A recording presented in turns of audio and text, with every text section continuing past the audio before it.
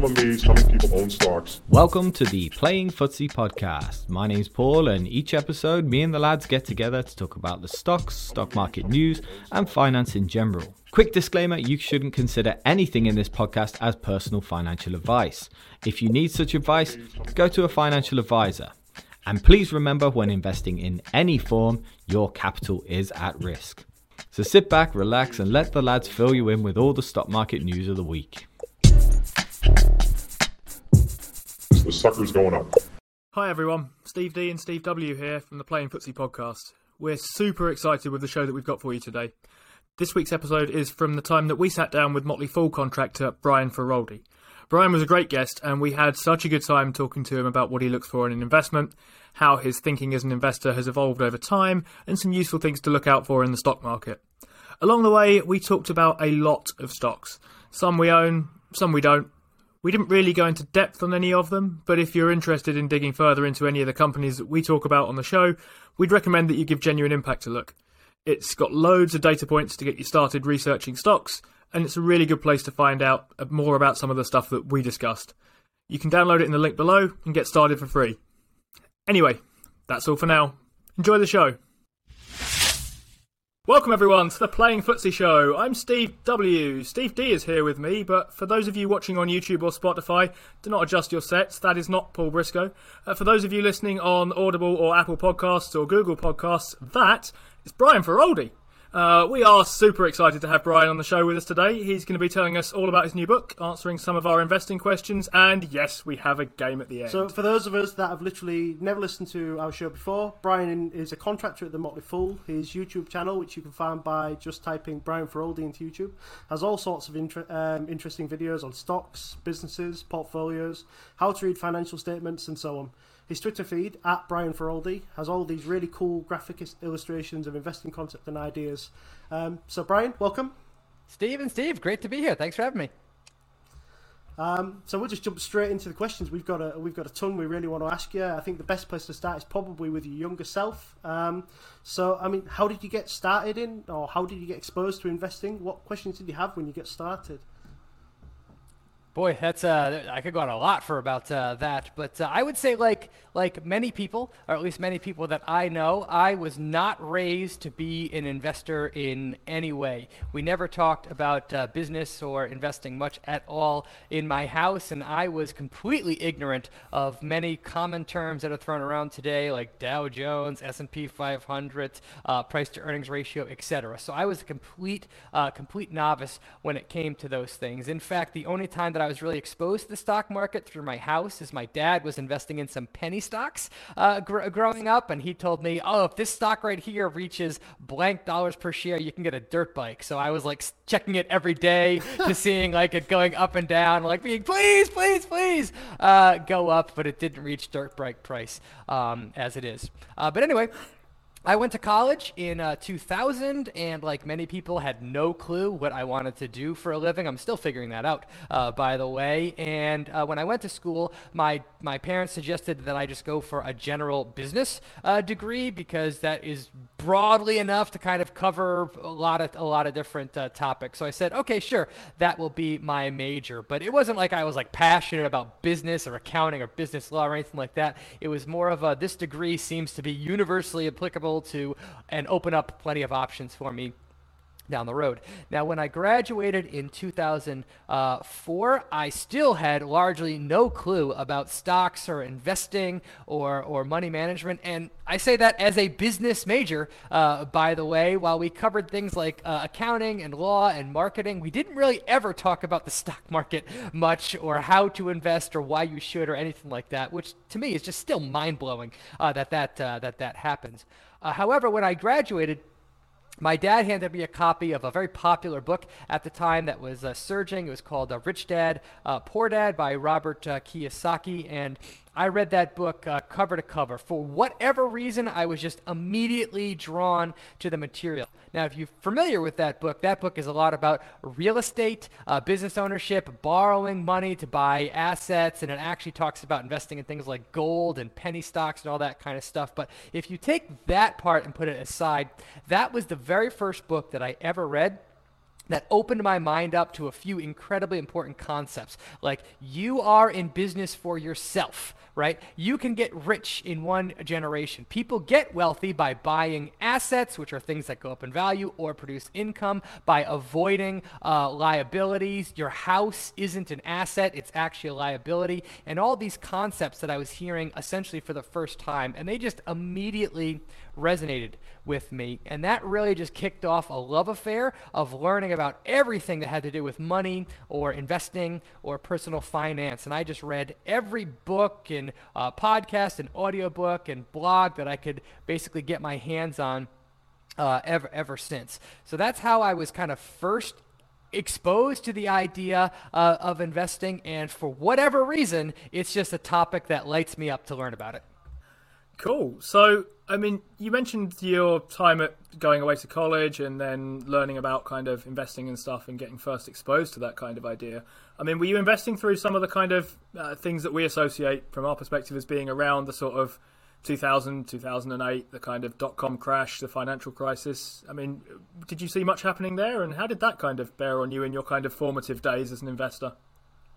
Yeah, so when I first started buying and selling stocks, and I say buying and selling stocks because I wasn't investing, I was buying and selling stocks, right? There's a difference between the two. I had no idea what I was doing, right? I was still very much a rookie. I couldn't tell you anything about how to find a company's financial statements, how to judge a business, anything that I have come to associate with actually good investing today. I was merely buying things that I thought I could sell later that day, week, or month for a higher price. End of story. That was the investing that I was doing. However, during those first couple of years, I made tons of mistakes, right? I bought loads of absolute garbage businesses that deserved to go down, and I deserved to lose money on them because I was no idea what I was doing.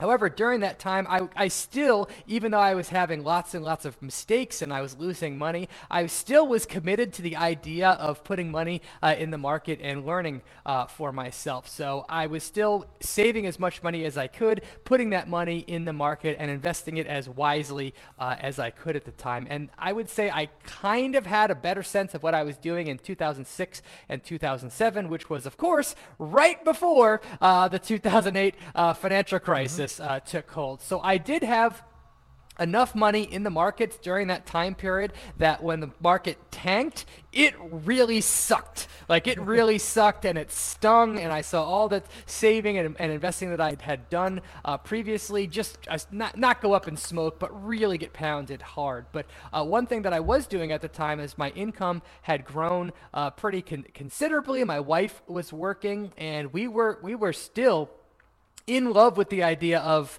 investing. So I kept on investing throughout the entire painful period. But man, did I learn a lot quickly by doing so. Now, it was at that time, really in 2008, that I started to really discover the Motley Fool and start to study under David and Tom Gardner. I started to read their recommendations, and I remember the first time I read a recommendation that they wrote up and was like, holy cow, these guys do so much more research and have a such better understanding of business than I do on my own. And one wonderful thing about the Motley Fool is not only do they make recommendations, but they have these thriving discussion boards where you can connect with and talk to other investors from around the world, some of whom are extremely accomplished and super smart people that just share generously with their time and talk about mistakes they've made, how to analyze businesses, and just openly share information. And I would just spend hours every day on these discussion boards, reading and connecting with other people and just learning how to invest in the proper way. So that's really how I went from being a god-awful, terrible, know-nothing investor to being slightly less god-awful today. Do you think about just harking back to the sort of the dot-com bubble? I think that's probably when you say you was most sort of beginning to find your feet with investing. You had a lot of money in the market. How do you feel about the sort of mood now to the mood back then? So we went through a period where, especially last year and the year before, where the market tended to just go up and to the right, and everybody was kind of really exuberant. And now you can see the market's starting to follow, especially the kind of stocks that we're invested in. How do you feel about the general mood? Are you tuned into the mood? Or do you just ignore it? Is it not part of it? Is it part of your thinking?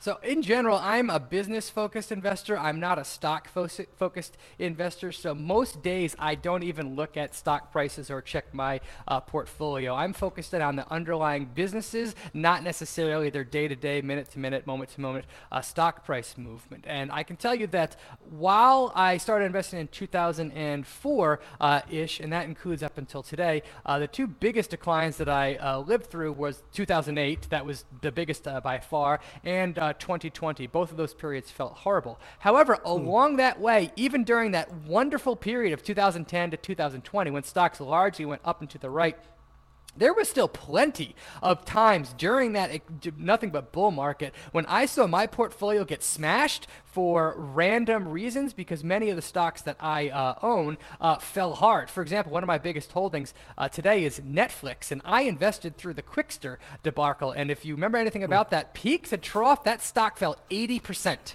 And that was during the period when business was just going up into the right. So while it looks from the outside like my portfolio kept going up, when you dig into the details of the individual holdings, some of them got absolutely murdered during the periods that I held them.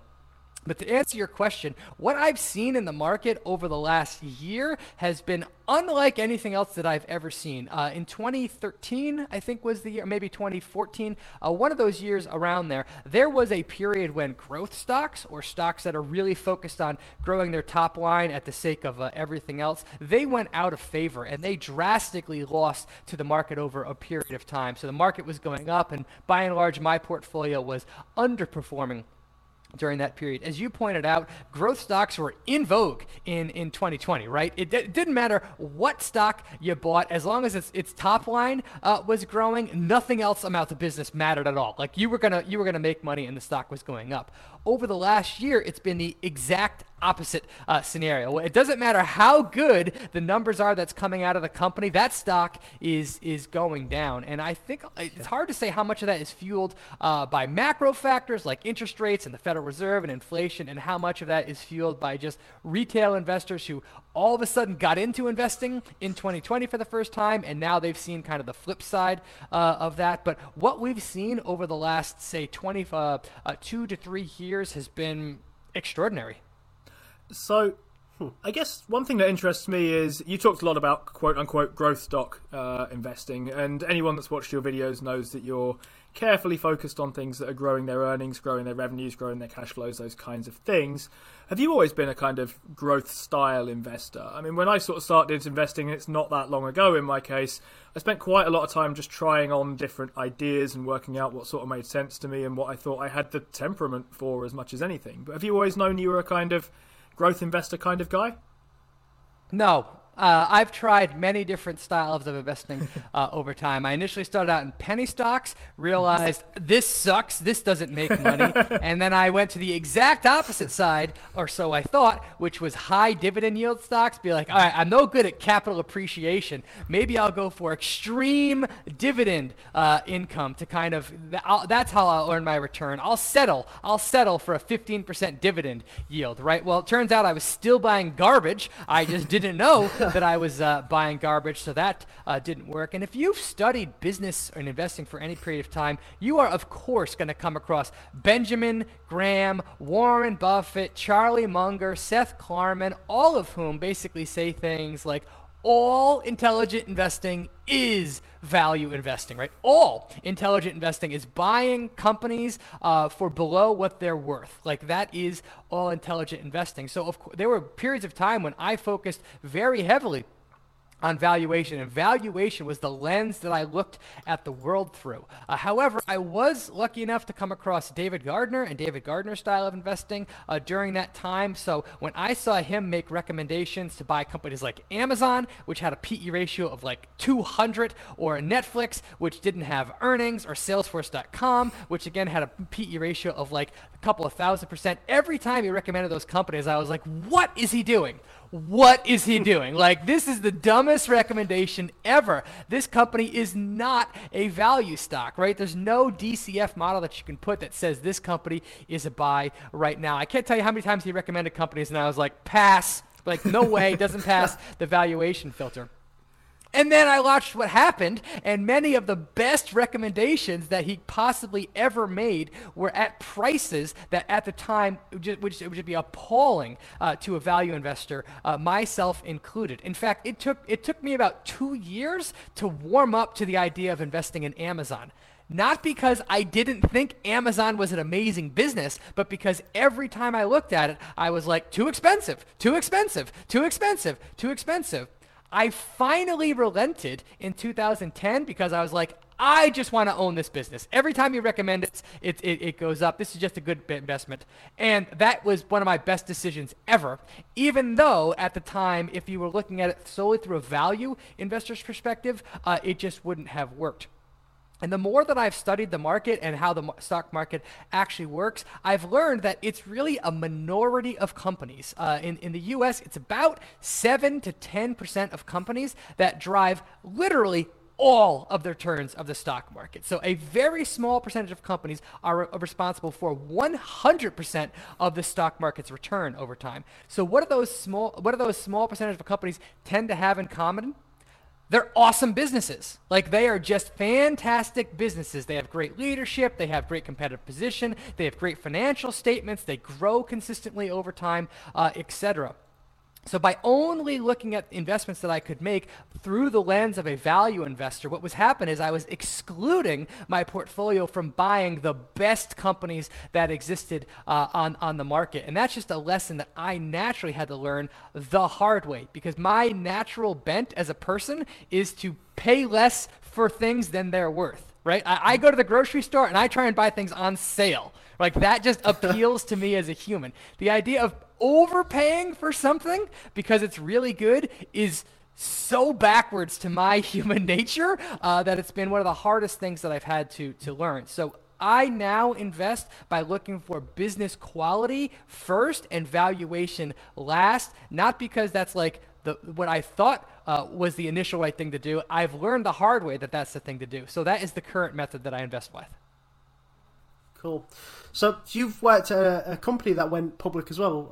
I think I remember you saying that on an earlier industry focus. So you've been on the other side of an IPO. Has that helped shape your investing? Does that give you some unique insight? Yeah, that was a fascinating thing to go through. So I, right out of college, I got a job at a startup medical device company called Insulet Corporation. At the time, they were 100% funded off of venture capital. They did not have FDA approval, let alone revenue. And it was just a job that somebody offered me because I had a personal connection with them. That was my due diligence, right? It was purely okay, this sounds like a job that they're going to hire a college kid to do, and sheer luck, that company has gone on to become phenomenally successful. But in 2006, so 2 years after I joined the company, we had FDA approval, we started to sell the product, we started to commercialize it, and we had revenue, and we went public. And that was a really, really interesting experience. We still needed money. We were still losing money. But I got to see kind of firsthand what it's like to be at a company that is actually going through the IPO process. And I can tell you, that was really, really good training for what can happen to an individual stock over time. Because when we went public, our company priced at about $15 per share. That was just the offering price. Within about 6 months of coming public, for no reason at all, our stock was at 27. So it went from 15 to 27. The company was doing good, but it wasn't doing 90% better in a 6-month period. But I saw, all right, well, I don't understand why this is happening, but my stock options are well into the green. Everybody that's works with this company is really happy. All is good in the world. And then came 2008, and nobody wanted to own a money-losing company like ours that was clearly going to need more capital for many, many years in time. And I and my coworkers had to see the stock slide from $27 per share to under $3 per share. So that was a 90% loss, peak to trough, 90% over about a 16-month period or something like that. And here's the crazy thing about that. When our stock was at $3 per share, or under $3 per share, we were a better company than we were at $27 per share. We had more customers, we had more revenue, our product had clearly established product market fit, our margins were improving, everything about the business was demonstrably better at $3 per share than it was at $27 per share, but yet we still had to stomach a 90% loss. Now, if you were buying at any time during that period, 15, 27, or 3, you're up tremendously today. The last I looked, the stock was over $200 per share, so you got anywhere from a 8-bagger to a 100-bagger, potentially, depending on what the stock is doing, and the company is still growing today. But that just showed me firsthand how the emotions of the market determine what stock prices are, not the underlying business fundamentals. However, in the long term, it's the business fundamentals that win out. Nice. Can we talk about your book for a little bit? Sure. So your book's called Why Does the Stock Market Go Up? Who's it for, to sort of start off with? So is it for people like me who have been investing since sort of just before the pandemic started, or for people like Steve over there who are a bit more experienced, or, I mean, Paul is about the same level of experience as me. Is it for people who are just kind of scared of the stock market because they don't really know anything about it? Who are you aiming at here? So my goal for this book when I wrote it, first off, I didn't write it because I thought, hey, there should be another investing book in the world, right? I mean, there are literally thousands of investing books out there, and I am not a good writer. Naturally, I'm terrible at spelling. I'm really bad at English. So the idea, if you were to tell myself 10 years ago, you're going to write a book one day, I would have been like, no, I'm not. Like, I got average at best SAT scores when it came to English. So let's just start with that. However, when I first started investing, I had all these questions in my head that just didn't make any sense to me. Why does the stock market go up and down every day? Why does it continuously go up? With the first time I saw the long-term chart that shows the S&P 500, it's just clear as day. It goes from the bottom left to the upper right, and I'm like, that makes no sense. That makes no sense. Why is there this thing that exists that magically goes up and to the right when all my life I've been taught what goes up must come down? How is there this thing that continuously goes up and all these smart people out there say it's going to continuously go up? Why does that happen? And then I had some other really basic questions like, what is the Dow Jones Industrial Average? What is the S&P 500?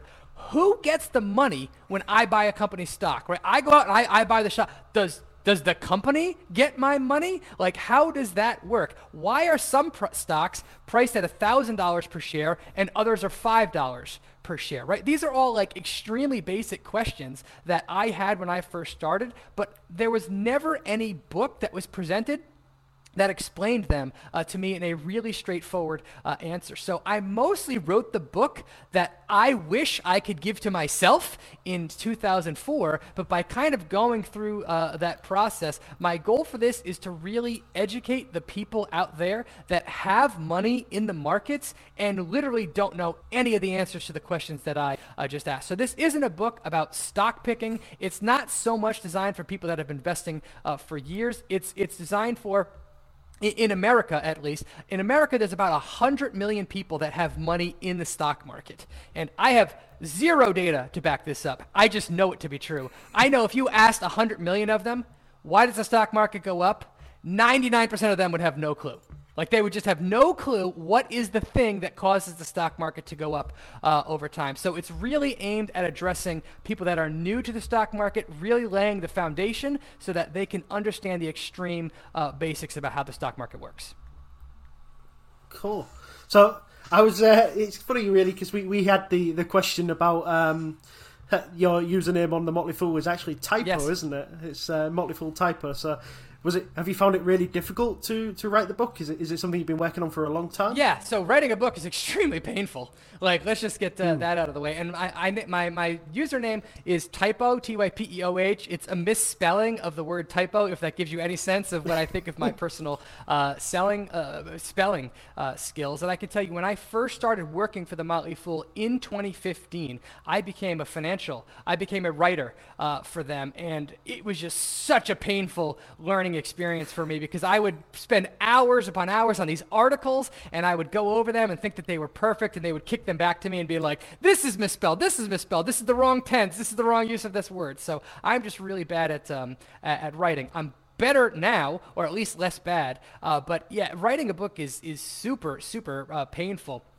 Putting your thoughts down on paper and editing yourself is just a really hard, painful thing to do. So it took me from start to finish about 9 months of writing the book every single day before it was done, and done is in air quotes, and that's like when the words were on the pages, and then I had to go back and edit them and edit them and edit them, and I'm still actually editing the book now. So it's just been it's taken about 18 months in total to get the book to where it is today.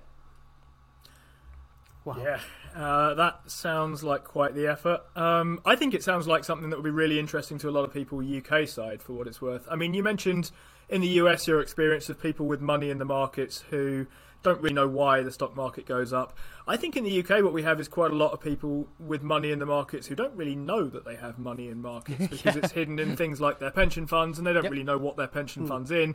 They kind of have an idea that their pension fund is this sort of thing that goes up in a certain way.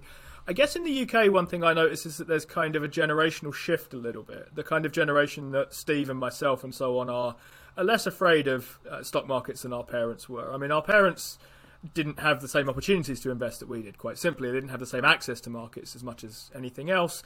And certainly in the case of my parents, they sort of viewed the stock market as this thing that basically crashes occasionally and everyone loses all their money, more or less. So you sort of put your money in there and you never see it again, or you see it again in sort of 3 months, but about half as much or something.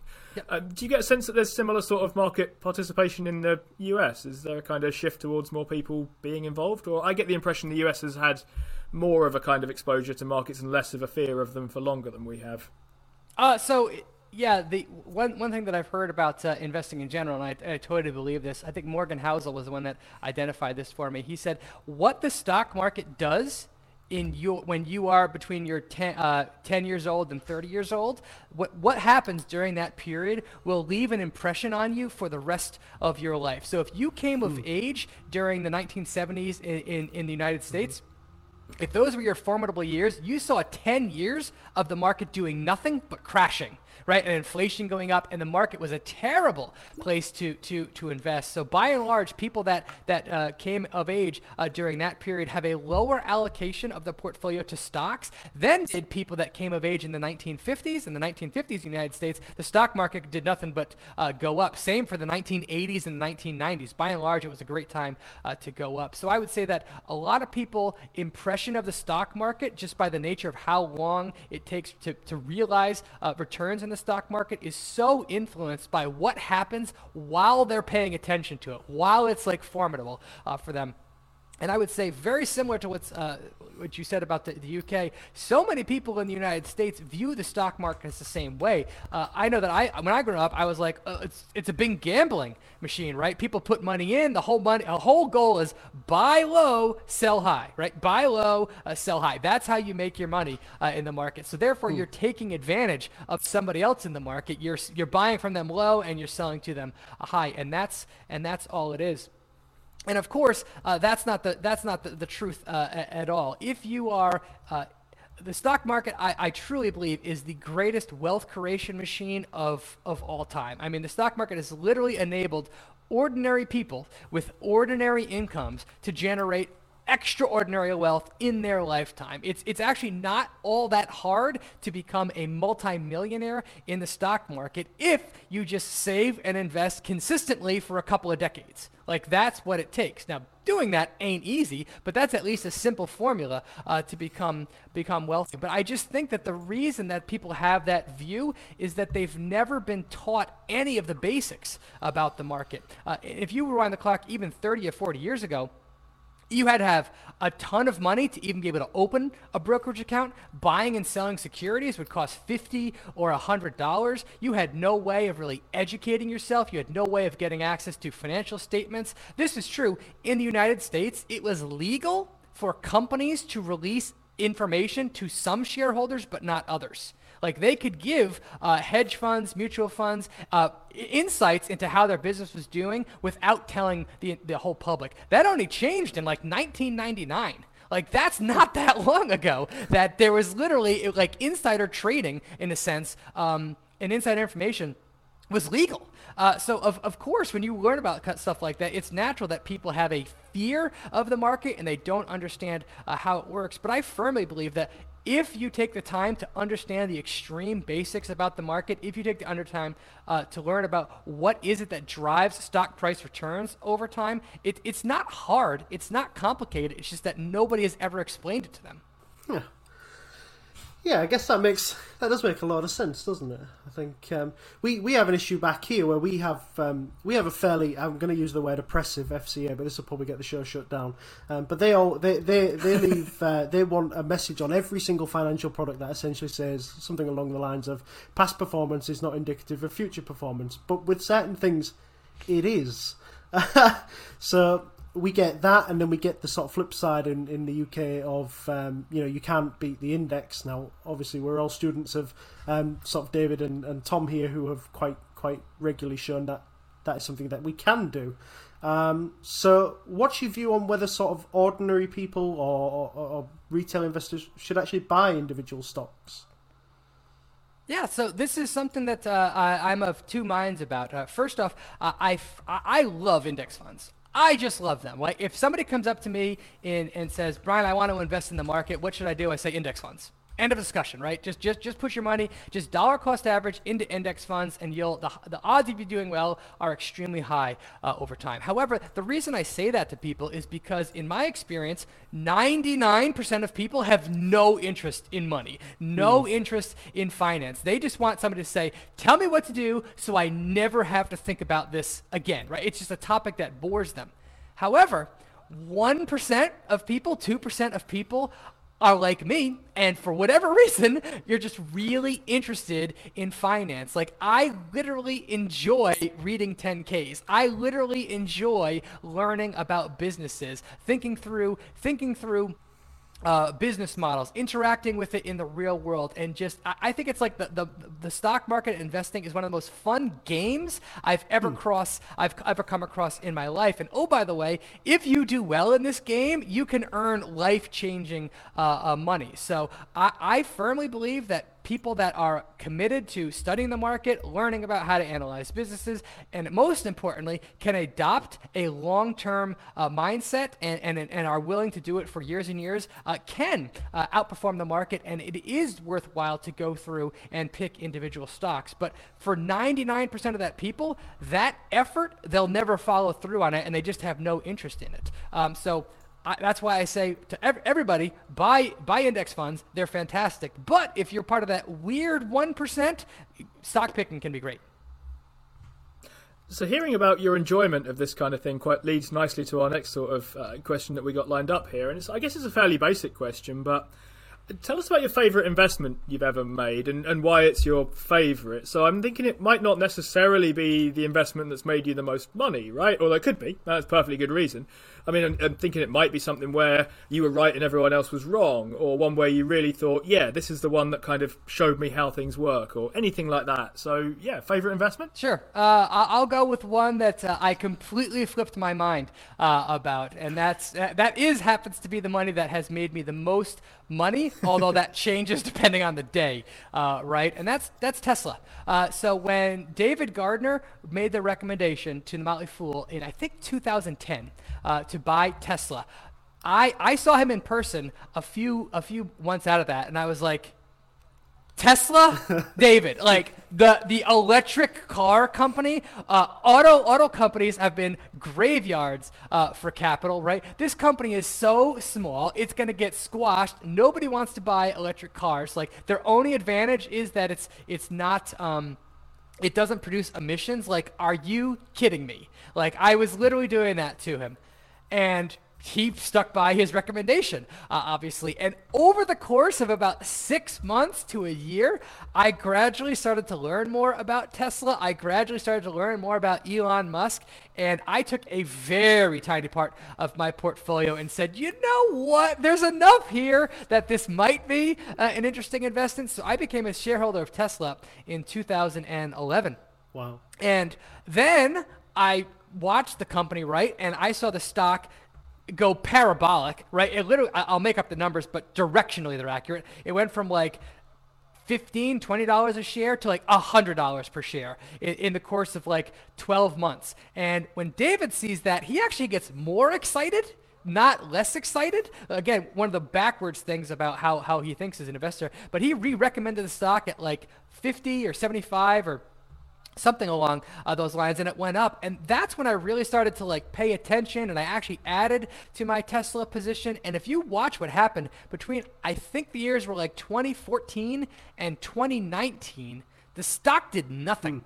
The stock traded sideways. It actually was down in 2019 compared to where it was in 2014, despite the fact that I was now following this company pretty closely. Elon Musk was becoming a celebrity. The financials were the revenue was heading in the right direction. They were launching new vehicles. It was becoming clearer and clearer and clearer that the company had something special about it. But by 2019, the stock had not done much at all. Like, it literally traded sideways, even though revenue was up and to the right. And in 2019, I said, I think the market's wrong. And I added significantly to my position in 2019 because I thought that there was so much pessimism about Tesla in 2019. And lo and behold, then 2020 and 2021 happened, and the stock, I think, went up 20-fold in value. And that my favorite thing about that is during 2020, I'm pretty sure, Elon Musk tweeted, Tesla's stock is too high. Do you guys remember that? It was like Yep.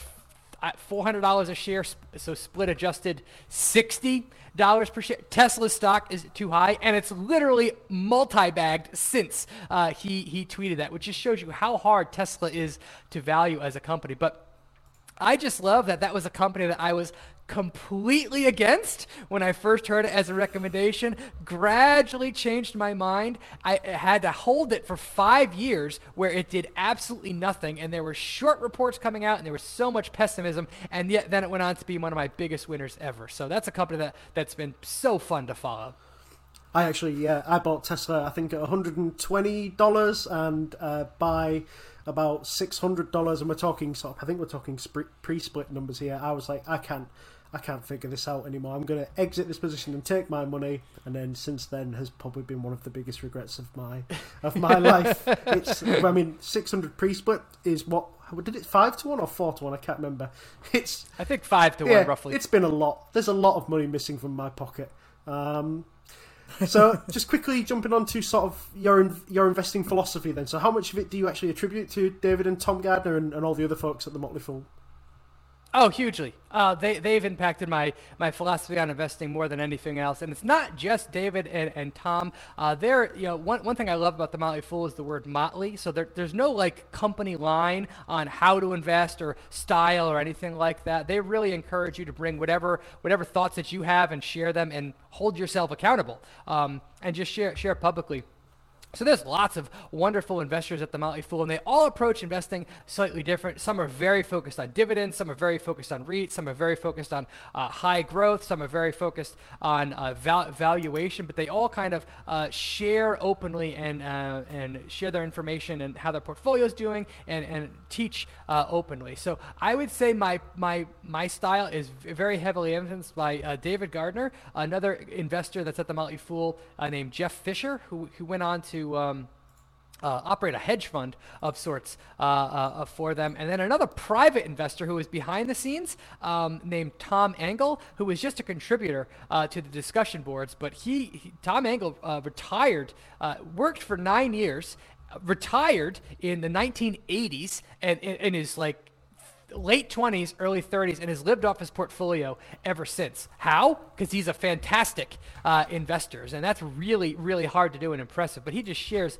so openly with how he does everything, and his philosophies on buying and holding and selling and all that kind of stuff just really resonate with me. So if I had to credit it to any three investors, it would be Jeff Fisher, David Gardner, and Tom Engel. Cool.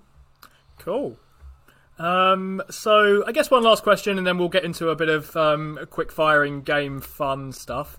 The very first thing I heard of yours, Brian, was you were on the Motley Fool, I think it was Industry Focus podcast, and you were talking about Global E, which was pre-IPO at the time, is now post-IPO and so on. And you mentioned lots of really attractive things about it, and I immediately sent a message to Steve about it. I was out on a run at the time, and I think I literally stopped what I was doing and took my phone off my arm and sent him a message saying, go and listen to this.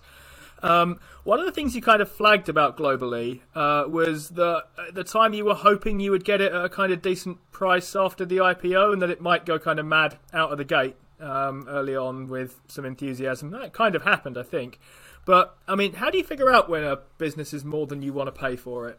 Yeah, that's a really, really hard question to answer because, as I said at the beginning of the show, valuation is, I would say, not my Achilles heel. Well, it's been the thing that's the hardest for me to wrap my head around personally. Again, I have a natural inclination to want to not overpay for things, but if you look back at some of the greatest investments of all time, they've been overvalued the entire way up, and buying overvalued companies has actually been really, really a smart move. So my current thinking on valuation in companies like Global-e isn't so much to focus on the valuation metrics, but instead to focus on the market cap of the company. And the market cap is just the dollar price of one share times the number of shares that are outstanding. And that gives you an idea of the total value of the equity. Now, a company like Global-e, growing very, very fast, huge opportunity ahead, very, very risky because it still hasn't fully proven itself out,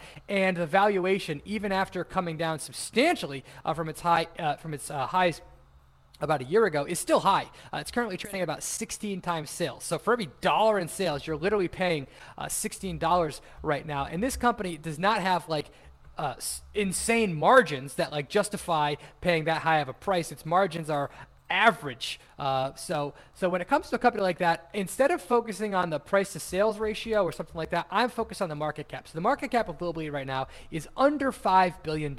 And I would ask myself, okay, given the opportunity, what I know about the business today and the growth potential, if this company works out, if the company executes and everything like that, and everything works out, could I see this kind of business be worth $50 billion one day? Could it literally 10x from today's price and be worth $50 billion? Well, $50 billion is a big number for sure. But a company like Block or Square, well, that company is worth $60 billion. So is that in the realm of possibilities? Yes. Is it a given? No. But is there potential for this company, if it works out, to deliver 10 times my money if I took on the risk of buying at today's valuation? So that's how I would think about it. And rather than really focus in on, I don't want to pay 16 times sales or 10 times sales or 20 times sales, I would say, I'm going to buy a little bit of this now if I believed in the potential. And then I would watch it, and I would say, is the company executing as I hoped it would? Is the opportunity ahead still large? Does the company meet and exceed? Is the thesis playing out even better than I hoped, or is the company having a hard time to execute? If the company was executing brilliantly and the stock price wasn't doing anything, then I would think about adding to my position. If the stock was going down and the business was nowhere close to executing at the level that I hoped, I would chalk it up to being like, all right, I'm not going to add to this position. This is going to be a learning situation for me. But broadly speaking, that's how I think about valuation. When a company has what I believe to be 10x potential, I really try and de-emphasize valuation and focus on the long-term potential of the business. Conversely, if you took a company like Apple today, Apple is currently worth $2.7 trillion. And what's the best case scenario for investors? 5 to 10% revenue growth, roughly the same earnings growth, right? And that's like best case scenario. Apple is so huge that it's going to be really hard for the company to grow at a above average rate moving forward. So because of that, the company's future potential is more limited just because of its sheer size today. So with a company like Apple, I would put valuation much higher up on my list, simply because what's the best case scenario for that company? It doubles in 5 years. Like, that would be a really good outcome for shareholders for day. But it's like, all right, what could go wrong? Well, could the stock be 50% lower in 5 years? That's a possibility. So a company that's big, stable, mature, slow growing, I am very focused on valuation. a company that's dynamic, growing quickly, has huge potential ahead, I am much less focused on valuation. I think that's probably one of my favourite sayings that I've heard you say before, is that a company under 5 billion that's growing fast, there's no such thing as being overvalued, providing it can keep the growth up.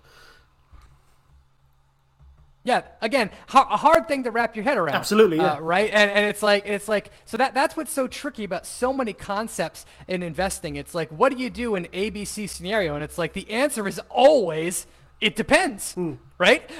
Could some companies you should absolutely focus on valuation, and valuations that come first.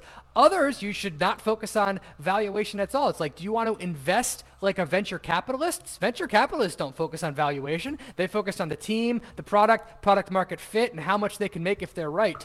Warren Buffett, he's hyper focused on valuation, right? That's how he invests. He's a value investor. So there's not a right or wrong way to do it. There's just times when I think you should emphasize it and times when you should de-emphasize it. Absolutely.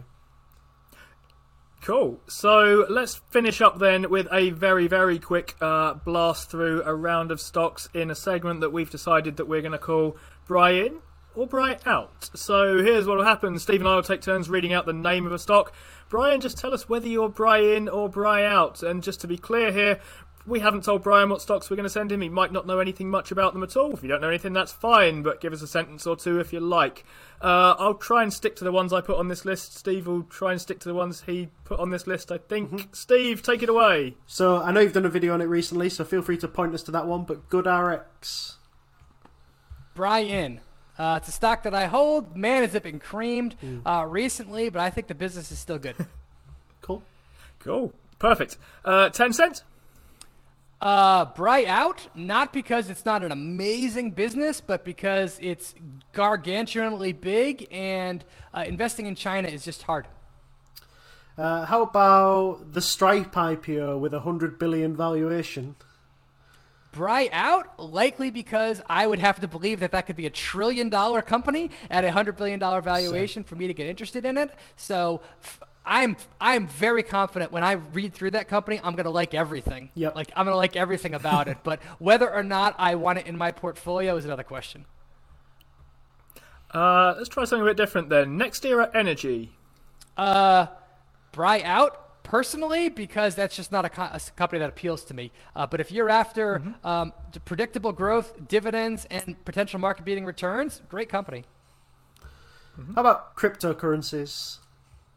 Another one that, like Tesla, I've changed my mind on completely. 2 years ago, I would have said completely out. I now own some Bitcoin and Ethereum and plan on buying more. So, Brian. Nvidia.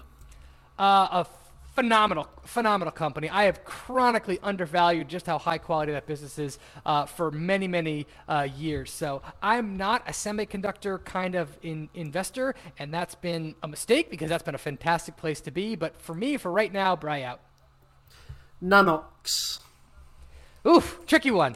I mean, if you were to of all the companies that I own, and I do have a tiny piece of that one, that is the pure lottery ticket. Yeah. Pure lottery ticket, right? It's like, is this going to work or is it going to not? And it's like completely up in the air right now. So I would say Buy Out for new capital, but if they get FDA approval and produce revenue, Buy In. Oh, wow. Tyler Technologies. Not a company I know well, but I think that's been one of the best performing stocks over the last 20, 30 years that exists. So not one that I know well, but winners keep on winning, so Buy In. How about Amazon? Well, it's one of my number 4 holding or something like that, so I better be Brian. Another one that I think you hold, but I don't associate with you particularly then. Last one, I think. American Tower.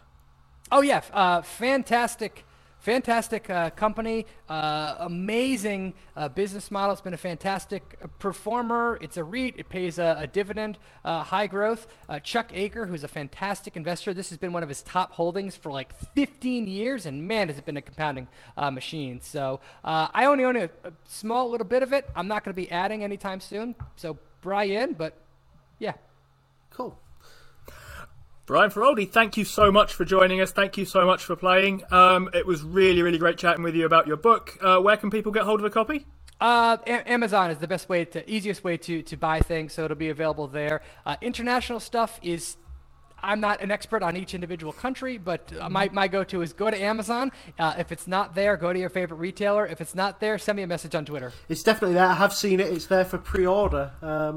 And I think they've got, what's the release? The release date's next month, is it? April 5th, yes. So one more month. Congratulations. I'm very excited. Thanks. Perfect. Brilliant. Thank you very much, everyone, for listening. Thank you, Brian, for joining us. We've had a great time. Do drop us a review and a like below. And do go and check out Brian's channel and his Twitter and his everything else on the Motley Fool. I'm amazed how many people own stocks.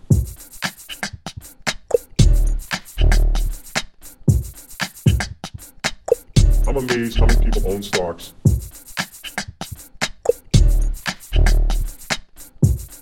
The sucker's going up.